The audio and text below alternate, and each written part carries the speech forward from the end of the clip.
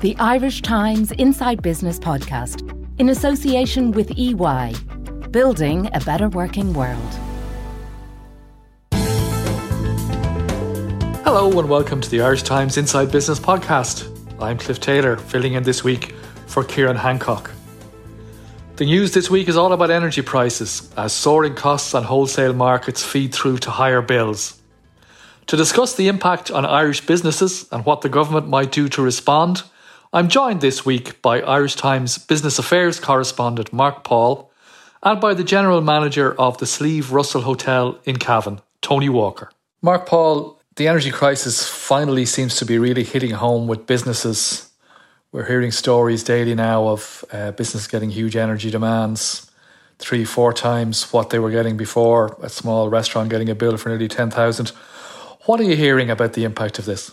Well, look, what I'm hearing, first of all, Cliff, is that this isn't just some abstract problem out there in the ether. I mean, businesses are really seeing it in what's coming through their letterboxes in terms of the bills, and it's really manifesting itself there. I mean, you know, I've seen it reported a few times that the price of where gas is now is equivalent to oil being at about $400 or $500 a barrel, and that's going to have a huge effect on a lot of the input costs for businesses. And it's right across different sectors. Now, different sectors are being affected in different ways, but you have, first of all, the sectors that are most obviously affected are in manufacturing. Anybody who's making glass, anybody who's got furnaces, anybody who's got equipment that uses vast amounts of energy, you know, metal companies, engineering companies, those kind of companies. But then other sorts of sectors where you wouldn't think it would be as big of an issue, but it actually is. For example, you've got the hospitality sector, which is affected from both sides. A lot of the input costs in the hospitality sector, and the cost of energy, the cost of heating swimming pools, that kind of thing.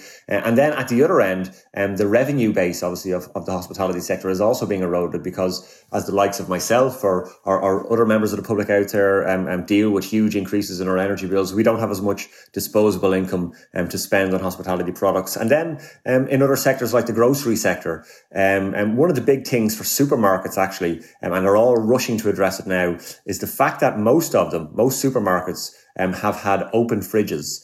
For years, they have fridges, chilling units with no doors on them, which are hugely energy inefficient. And Tesco, I know, for example, is now in the middle of a program where it's putting doors on all of its fridges. It seems like a very simple thing. It's a very granular thing, but it just goes to show how there's a direct line now between the energy crisis, what's happening in Ukraine and Russia, what's happening in wholesale gas markets, and the decisions that are being taken day to day inside businesses, like should I put a door on all my fridges? So all of those kind of things are welling up. And, you know, I mean, we've seen, for example, senior executives in Musgraves said that they expected the annual energy bill of a Centra store go from your average Centra store, go from 50 grand a year to 200 grand a year. So look, these sort of issues are emerging in a very bright way for businesses. It's not something that's floating around in the background. It's happening every day in their finance departments and in the decisions made by managers. And those kind of scale of increases, they really sound like they change the economics of how a lot of businesses are going to operate in future, because the likelihood is we're not looking at some kind of a short-term factor here. These higher energy prices, well, you know, perhaps they might ease a bit next year, but prices way higher than we're used to could well be here to stay. Yeah, it's not going to be a short-term thing. It's going to be, I mean, there's a lot of signals coming from the energy industry in particular who say that they think this is going to be an issue for perhaps a couple of years. So it rewrites the basis upon which a lot of products, their selling price is calculated. The cost basis, it's a structural change or a semi-structural change in how this feeds through. And also as well, I mean, particularly for the hospitality sector and the grocery sector, two consumer facing sectors, you also have the cost of food then as well, and not just energy. You have the cost of energy feeding into food, but also other commodities like wheat and so on have a huge impact there. During the pandemic, the government borrowed about 30 billion euros, gave about 10 billion euros in direct wage supports. And it was kind of difficult to see how profitable businesses were at a fundamental level once the pandemic was dissipating. And now it's difficult again because it's hard to see what businesses are profitable on an underlying basis and can survive when they're going to have to get so much government help with this, and they don't know exactly how to cost things. So look, this is going to go on for a long time. You kind of wonder for the government as well, they're in a little bit of a bind because they spent so much money supporting businesses directly through the pandemic. You're like, well, is all that money wasted if they don't step up and support them through this next phase as well?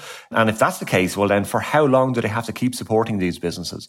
Or at what point does the state's resources set a limit on the amount of help that can be provided to businesses? So it's a very, very difficult and fluid situation, and it's one that I really don't envy the decision makers on. Yeah, absolutely. Particularly with the uncertainty about what's going to happen. We're also joined by Tony Walker, the general manager of the Slieve Russell Hotel. Tony, maybe you could give us, I think everyone knows the Slieve Russell Hotel, but just give us a quick summary of the size of the hotel and the size of the business, and then talk to us a bit about your experience of this energy crisis and how you are seeing your bills rise very quickly. Thanks. Firstly, thanks, Cliff, and to Mark as well for asking me to join the podcast this morning. Yes, we're Slieve Russell Hotel, located in Ballyconn and West Cavan, 222 bedrooms, fairly extensive conference and banqueting facilities, 1,865 square metres. We have 3 restaurants. We have a full leisure centre with the 20-metre pool, sauna, steam rooms, jacuzzi, fully equipped gym. We also have a separate standalone spa. Again, it has its own sauna, steam room, and other thermal facilities within that area. We have an 18-hole golf course. We also have a 9-hole par 3 course. So it's a fairly big footprint of a building. A lot of things using a lot of energy there. I see in your list. Jacuzzis, swimming pools. Yes. Tell us about the bills that you've been getting. Great, will do. We would consume, I suppose, somewhere between 2.8 and 3 million kilowatts per annum. If I look at sort of January 2019 to July 2019, that 7-month period, our bill was €214,000. With an average kilowatt cost of 11 cent. If I moved to January 22 to July 22, our bill was €478 for the same period, with an average kilowatt cost of 28 cent. And interestingly enough, the usage between, when you compare both years, was down €115,000. So what measures we did introduce, I suppose, in 2021 in terms of making the business a bit more efficient with, implementing LED lighting as an example, we've seen that usage reduce, which is great to see. But, if you compare the two numbers, it's up 154%. Just give us those two numbers again there, Tony. Just the two top line numbers. Well, the two top line numbers for the January-July period in 2019, our bill was €214,000, and this year it's sitting at €478,000.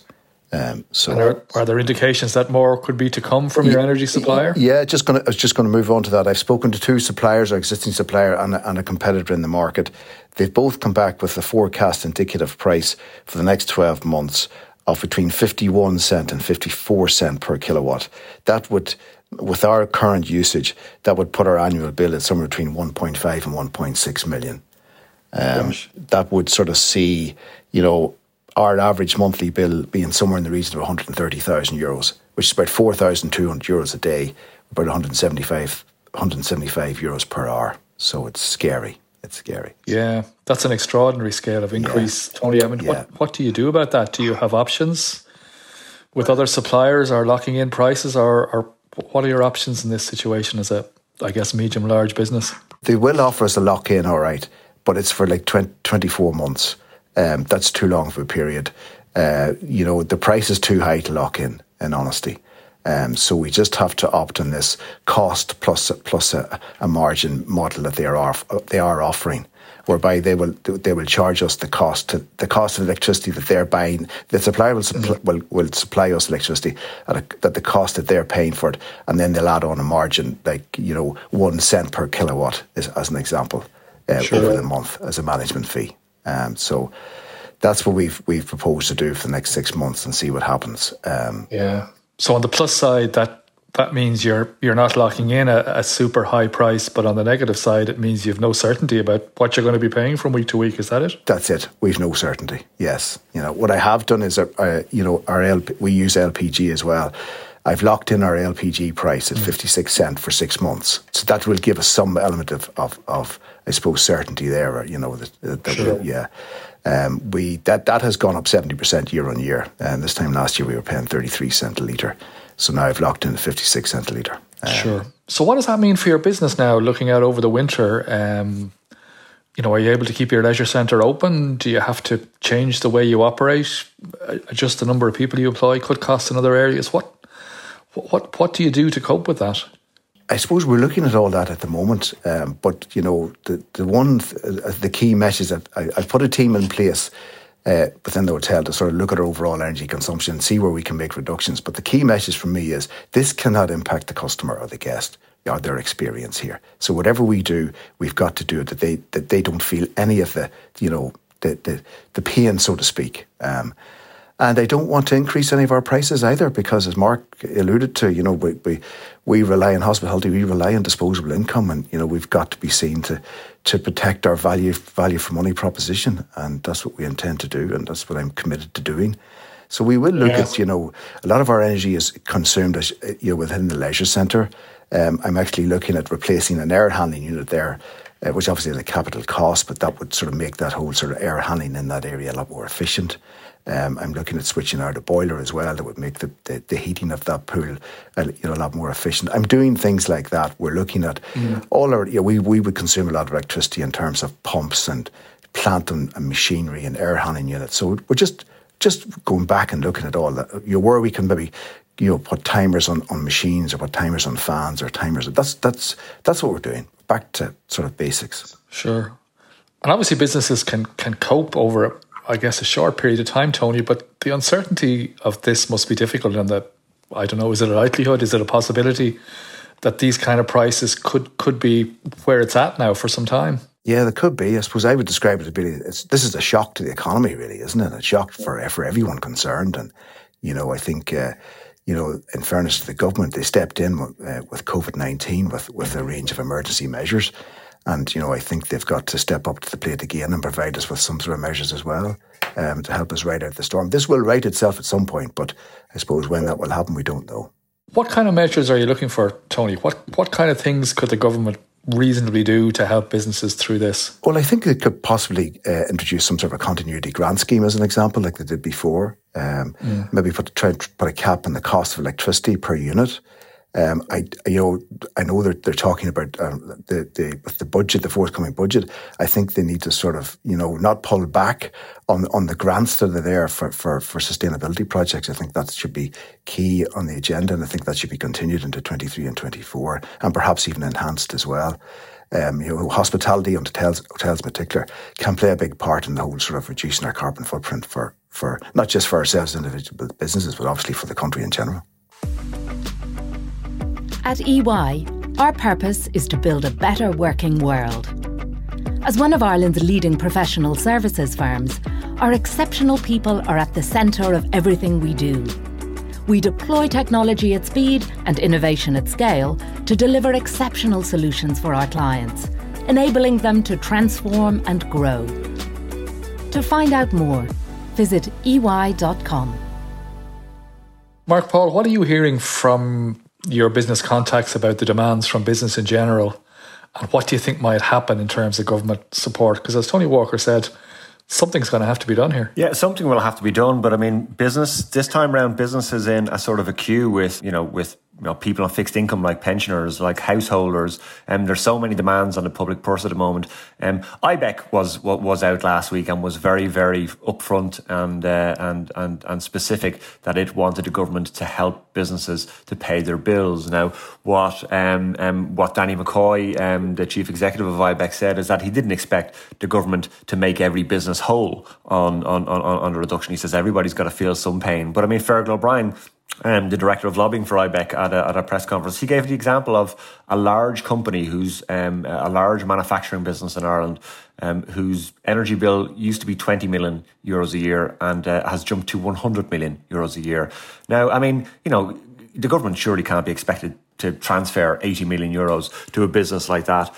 But it's going to have to come up with some sort of a scheme, whether it caps prices at a retail level or whether it caps the price that is paid on gas for generating electricity, which might serve to bring down prices. With the hospitality sector in particular, I mean, different sectors will look for different things. I mean, some of the state aid interventions that the government has gotten support from or permission from Europe to do are limited solely to the manufacturing and exporting sectors. So that would leave out the entire grocery sector, that would leave out hospitality, it would leave out retailers, and it would leave out any businesses really that are focused that are focused on the domestic market.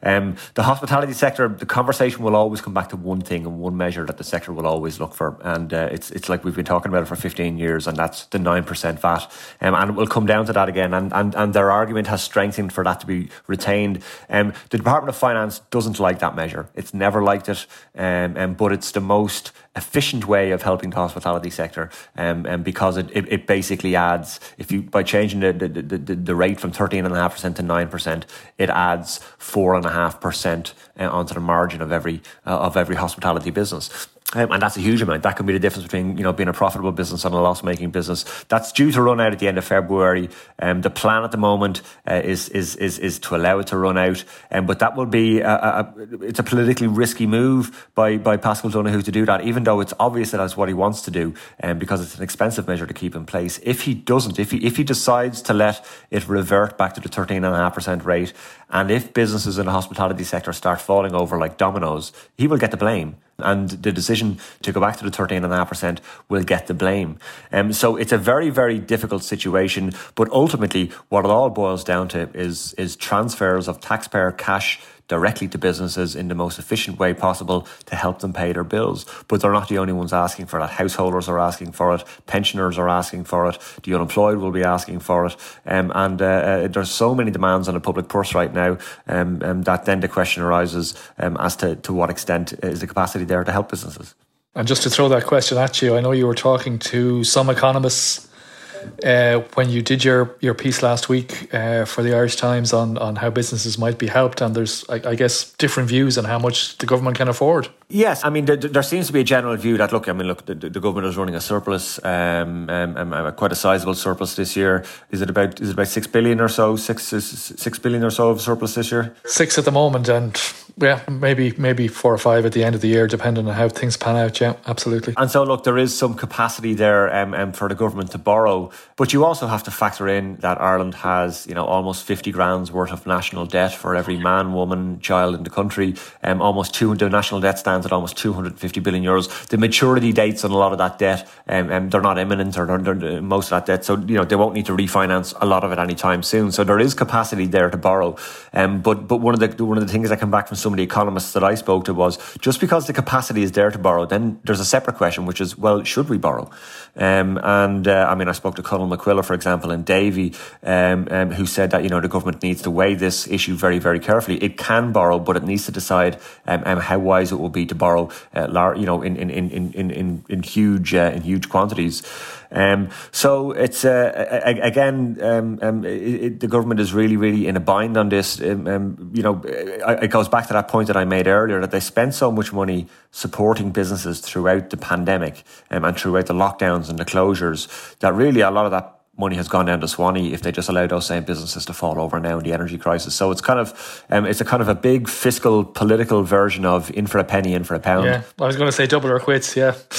Yeah, they've got to see it through. Yeah, whatever one you want to use. And yeah, you'd wonder if those exchequer figures last week and the extraordinary surplus are maybe starting to tip the political balance, along with what's happening elsewhere in Europe, to more and more being done.